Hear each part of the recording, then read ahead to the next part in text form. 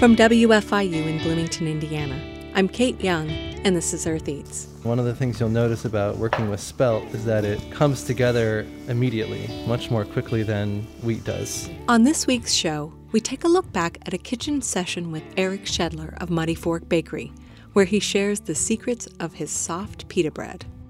And Harvest Public Media has a story on one more unfortunate consequence of all the flooding in the Midwest this year: mosquitoes. That's all just ahead, so stay with us.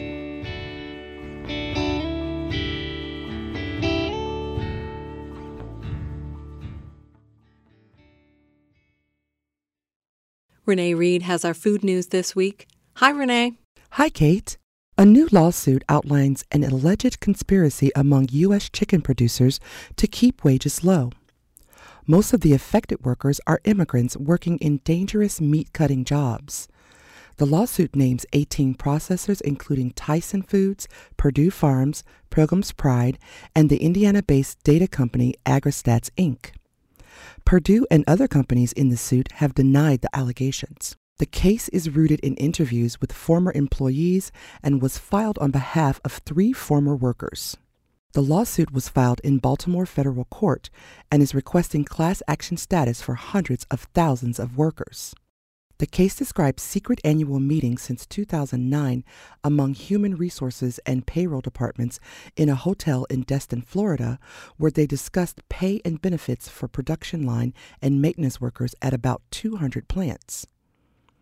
The suit claims the companies used consulting agencies to swap detailed wage information. A 2015 Oxfam report said poultry workers suffered occupational illnesses at a rate 5 times higher than other U.S. workers in 2013, with 72% reporting significant work-related illness or injuries.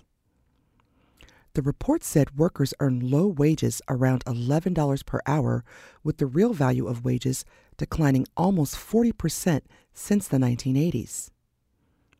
In June this year, the Department of Justice intervened in a price-fixing suit against the country's largest chicken producers. The agency asked the U.S. District Court for the Northern District of Illinois to halt a class action suit filed by food distributor Mapleville Farm. Mapleville accused firms of employing AgriStats, one of the companies named in the wage-fixing case, to fix prices. In 4 years, German farmers, gardeners, and landscapers will no longer be able to use the ubiquitous weed killer Roundup. Germany's Environment Ministry announced this week it will continue tapering use of the chemical glyphosate in 2020 in preparation for a total ban 3 years later. Austria and 20 mayors in France also passed glyphosate bans earlier this year. Glyphosate is the main chemical compound in the weed killer Roundup. Roundup was developed by the agrochemical company Monsanto, which was purchased by German company Bayer in 2016. Bayer publicly disagrees with the ban, saying that 40 years of scientific assessments by competent authorities have determined that glyphosate can be used safely. Though the EPA says glyphosate doesn't cause cancer, the World Health Organization concluded in 2015 that it probably does. Around 11,000 lawsuits against Bayer are pending, claiming glyphosate caused plaintiffs cancer, most often non-Hodgkin's lymphoma. 3 of those lawsuits have awarded the plaintiffs massive sums of money, including more than $2 billion to a California couple in May. That's all the news I have this week. Thanks to Chad Bouchard and Taylor Killow for those stories. Thank you, Renee. My pleasure, Kate.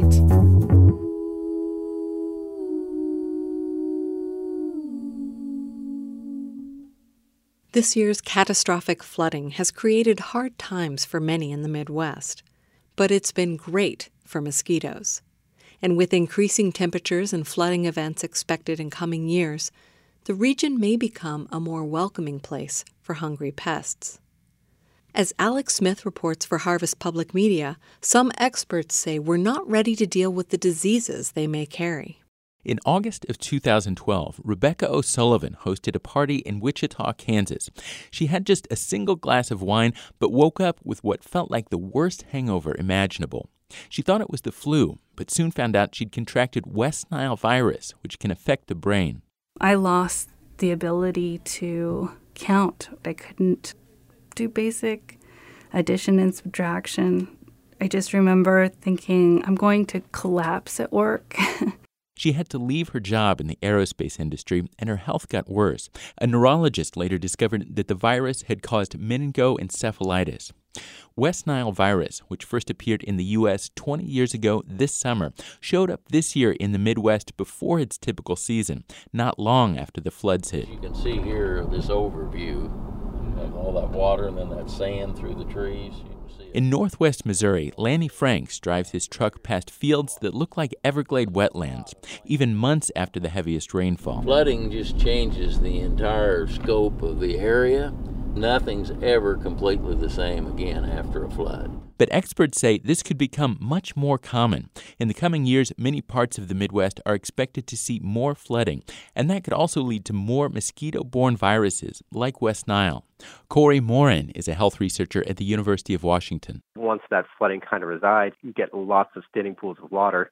Then the mosquito populations can really thrive, and you see a real big increase in both the populations and in some cases a disease if there's a pathogen circulating in the area. There's also the possibility of more drought, which could lead to more disease too. Increasing temperatures can also increase the mosquito populations, and that may already be happening. Since the 1980s, the mosquito season in the Midwest has increased by roughly 18 days. But critics say that Missouri and other areas in the Midwest aren't taking the right approach to handle the problem. The key with addressing these particular illnesses is to be proactive. Dr. Oscar Allen is an epidemiologist with the National Association of County and City Health Officials. In 2017, the organization polled health departments about how well they follow federal mosquito prevention guidelines. The group found that almost no local health departments in Missouri met the basic requirements.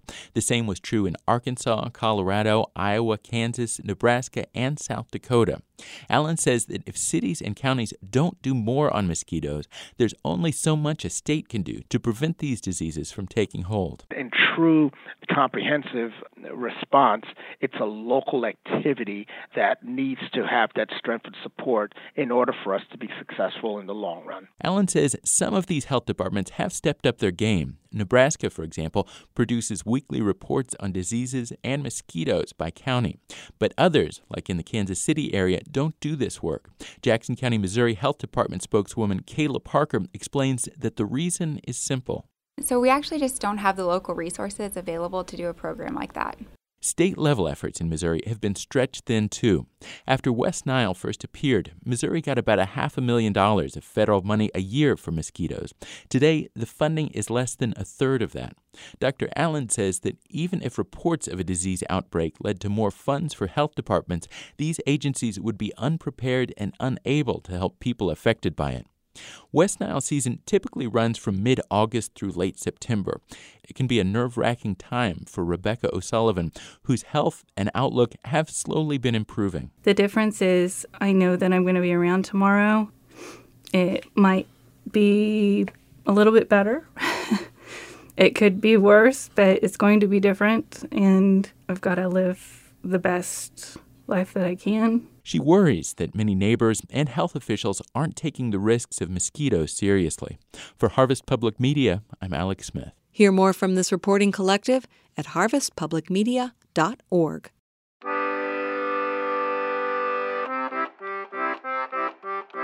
If you're a regular customer at the Bloomington Farmers Market or the Winter Market, you're probably familiar with Muddy Fork Bakery. They're the ones with all the beautifully shaped loaves of bread for sale. The flaky croissants, buttery hot pretzels, and in the summertime, fresh baked pizza, including breakfast pizza, with bacon and egg toppings. They're in their 10th year of business, and they've been featured on Earth Eats before. I recently had the chance to visit with Eric Schedler out at Muddy Fork Bakery at their commercial kitchen on their property located on a country road a few miles east of town. Today we're going to make some spelt pita. You can make pita with all kinds of flour. You probably typically think of mostly white flour in a pita, but if you are interested in whole grains, pita is a great way to try out using spelt. Spelt can be a little trickier to work with than wheat. Spelt is a wheat family grain. It's an ancient grain, and it has a little bit of a different dough quality to it that actually lends itself really nicely to being used in pita, pizza dough, flatbreads, because it has a great ability to stretch. It just stretches really easily without ripping. So it makes it easy to stretch things out like pita and pizza dough. It also has a quality in the finished bread or flatbread where it's a very soft, sort of spongy texture, which I think is great for pita. So we're going to make whole grain spelt pitas today. Okay, we're going to pause here for a quick tour through a few of the wheat types that Muddy Fork uses in their weekly baking. So I have 3 different kinds of wheat here. I have turkey red wheat, which is an heirloom wheat from the 19th century that was brought to Kansas by Mennonites immigrating from the Ukraine.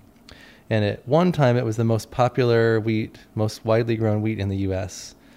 It almost disappeared and it's sort of having a revival among bakers. So that's the turkey red wheat is the wheat that we use in our whole wheat breads. And it looks like a typical hard red wheat. Turkey red is a winter wheat. As a hard red wheat, it's got sort of small, reddish, brownish looking grains. And when we compare that with the ancient grains, those are quite a bit larger. The spelt is a similar color to the red wheats. It's got that reddish, brownish color, but it's a lot softer than the turkey red wheat. So we can take a grain and that's the turkey red. It goes crunch. And if you take a grain of spelt,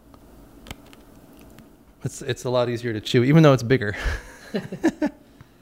And that makes it unique because among modern wheats, the soft wheats are lower in protein than the hard wheats, and they are softer to chew, which is why they're called soft wheats. But the spelt is actually a high protein grain, but it's got a soft texture to it. It has its own distinct lineage because it's an ancient grain. And it has, as we've discussed, it has a different quality to the gluten that makes the dough feel different and behave differently. Now we get to the kamut, which is the biggest grain, and it's golden in color. It's also golden all the way through, whereas the spelt and the red wheat are only red on the bran, but once you cut them open, they're white inside. This is gold all the way through. And it's related to semolina, which also has that quality of being golden all the way through. The kamut is also very high in protein and iron too, I think, and it's really hard, super hard. Was that your tooth or the grain? I'm not sure. Let me figure out. So now back to the spelt pita dough. And this is freshly milled spelt off of our stone mill, which if you like our Muddy Fork flour, you can find it at Blooming Foods. If you're into making bread, you may have a little tabletop grain mill at home and you can mill your own spelt. All right, so we're going to start with water and yeast. This recipe is going to make 6 4-ounce pitas, and I only bake bread doughs by mix and make bread by weight, which is very typical in bakeries. It's not as typical in the U.S. for home cooks to use a scale, but it's easier and more precise than measuring, especially when you get to big quantities. You got to measure 20, 50 cups of flour would be ridiculous. So we weigh everything. So we're going to get 315 grams of water.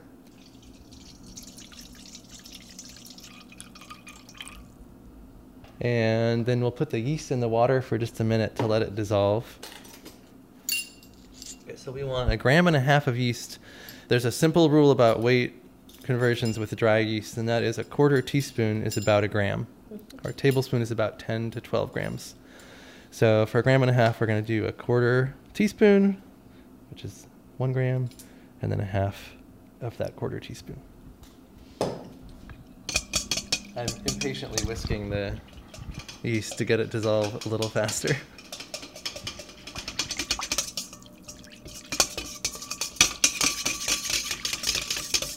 Yeast is dissolved. Now we're going to add the other 2 ingredients, which is the spelt flour and the salt. We want 375 grams of spelt.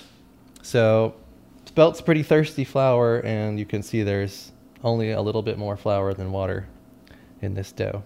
We can get into baker's math, but the basic idea of how professional bakers describe their recipes is by percentages so that it can be scaled to any particular amounts. So in this recipe, if you count flour as 100 parts, then the water is 84 parts to that. So we would say this dough has 84% hydration. Everything is measured against the flour. Flour always counts as 100%. And the salt. 6 grams of salt, which is about a teaspoon and a third. Let's see how close that is. I'm using a teaspoon and the scale at the same time. I think closer to a teaspoon and a quarter. Get yourself a spoon and stir it up.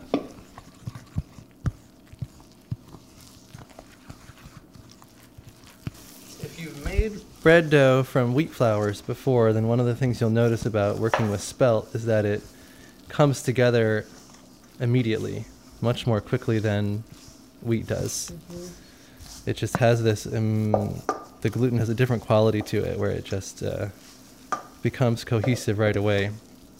And then it becomes very extensible as it ferments.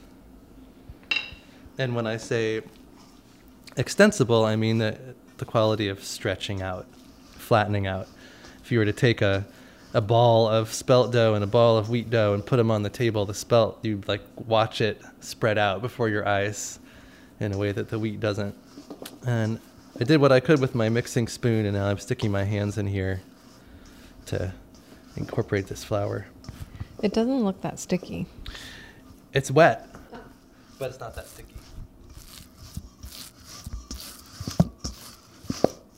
He's basically pulling a piece of the dough over the top and kind of pushing it in and spinning the bowl around as he does so. Yeah, so I like to knead and mix the dough in the bowl rather than on the table, which is sort of a more old-fashioned way to knead your dough, because then you keep adding more and more flour as you're working it on the table. All right, that's it. That's our spelt pita dough. We're just going to set it over on the other side of the room and let it sit for a few hours. We'll come back and give it a few folds during that time, which helps build strength in the dough.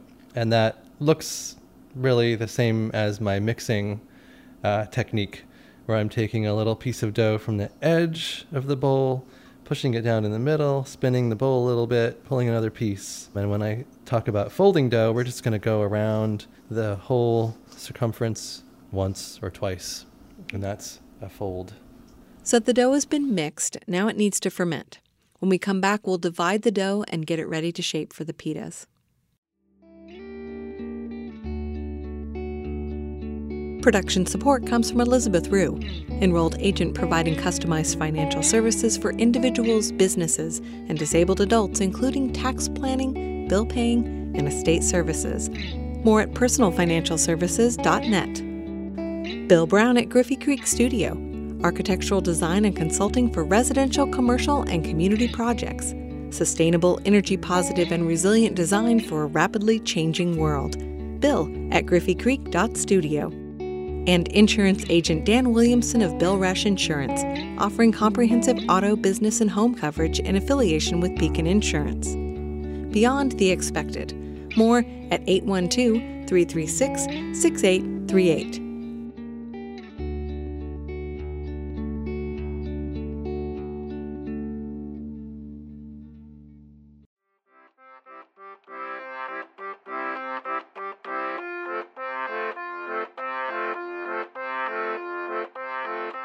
I'm Kate Young, this is Earth Eats, and we're back with Eric Schedler of Muddy Fork Bakery. We're making pita bread today using Muddy Fork's freshly ground spelt flour.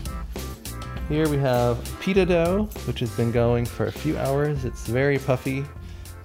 Bubbly. It has a nice grainy, fermenty smell to it.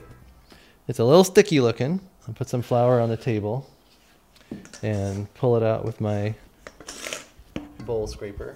Maybe a little heavier on the flour than some of the other ones because it's a wetter dough.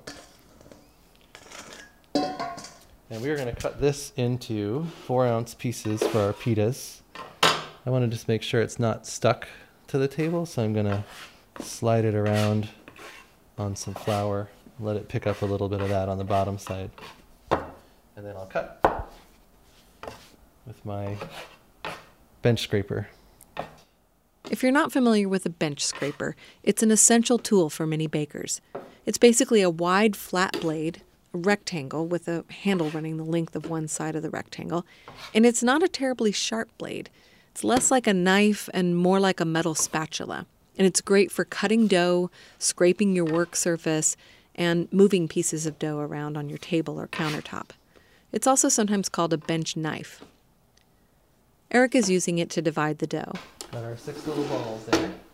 And now we're going to, the 6 little lumps. Now we're going to make them into balls, and we're going to make them as tight as we can. And the more evenly tight you can make the balls, the more likely it is that they'll puff up the way you want them to. So we're going to use a little flour, and we're going to use the same kind of motion we've used before where we pull the dough from the outside to the middle, but now it's on the tabletop instead of in the bowl.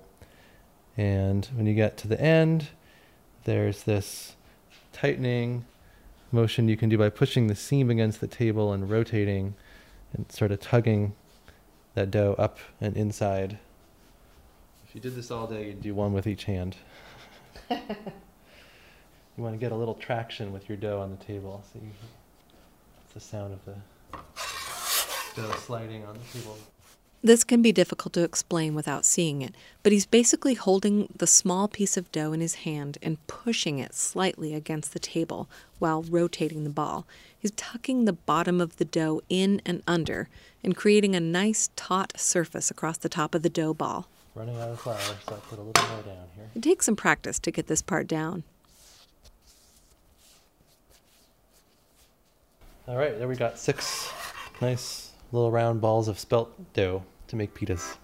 Normally, Eric would bake the pitas in their brick oven in the bakery, which is 7.5 feet deep and 5 feet wide, and it's a little bit cool right now because we have a weekly heating and baking cycle, and the oven just retains heat for the whole week. When we're finished heating it on Friday night, it's about 670, and at this point on a Tuesday in the middle of the day, it's at 365. And that's too cool for our pita baking, so we took the dough on a short walk up the hill to the house where Eric and his family live. We'll bake the pitas in Eric's regular home oven.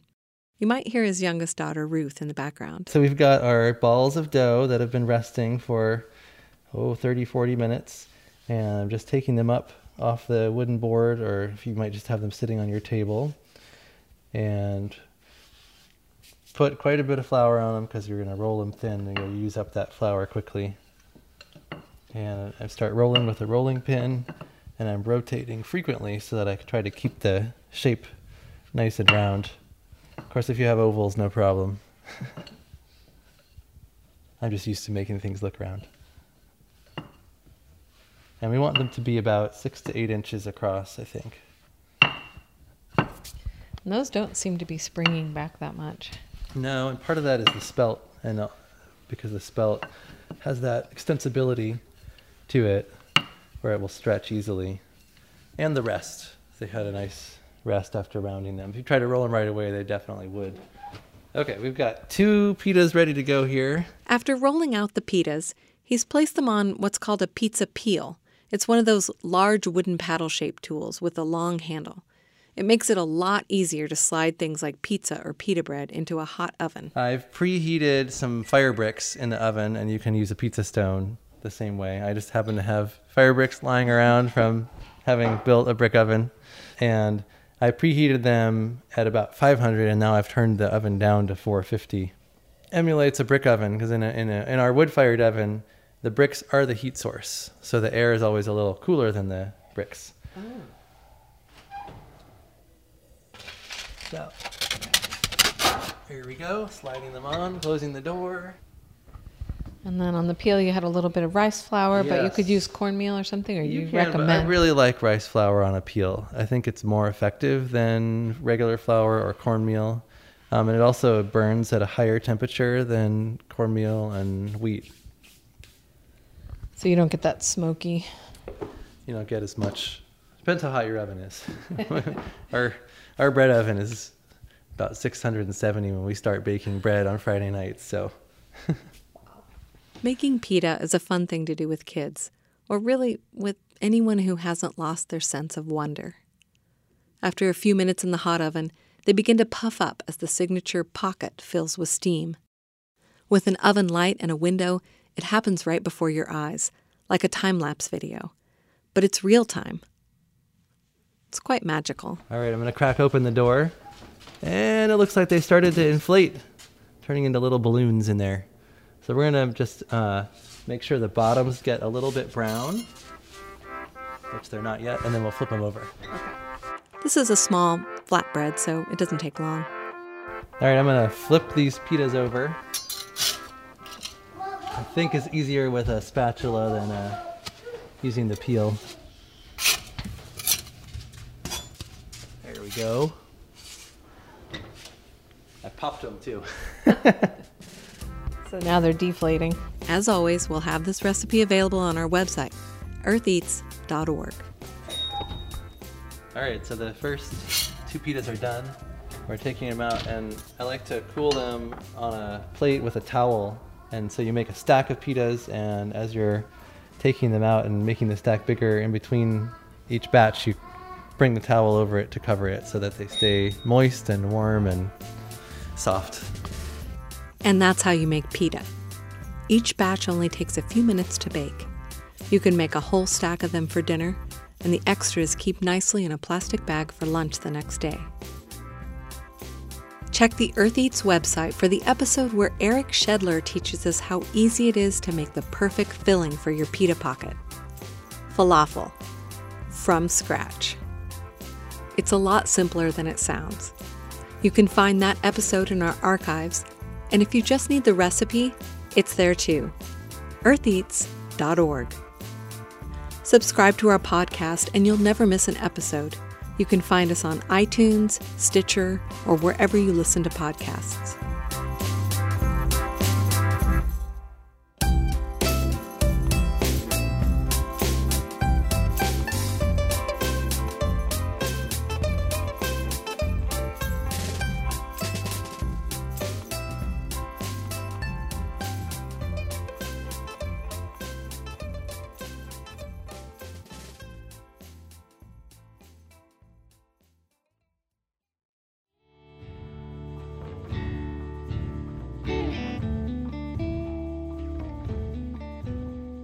The Earth Eats team includes Aoban Binder, Chad Bouchard, Alex Chambers, Mark Chilla, Taylor Killo, Josephine McRobbie, Daniel Orr, the IU Food Institute, Harvest Public Media, and me, Renee Reed. Our theme music is composed by Aaron Toby and performed by Aaron and Matt Toby. Earth Eats is produced and edited by Kate Young, and our executive producer is John Bailey. Special thanks this week to Eric Schedler and everyone at Muddy Fork Bakery. Production support comes from insurance agent Dan Williamson of Bill Rush Insurance, offering comprehensive auto, business, and home coverage in affiliation with Beacon Insurance. Beyond the expected. More at 812-336-6838. Elizabeth Rue, enrolled agent with Personal Financial Services, assisting businesses and individuals with tax preparation and planning for over 15 years. More at personalfinancialservices.net. And Bill Brown at Griffey Creek Studio, architectural design and consulting for residential, commercial, and community projects. Sustainable, energy-positive, and resilient design for a rapidly changing world. Bill at griffeycreek.studio.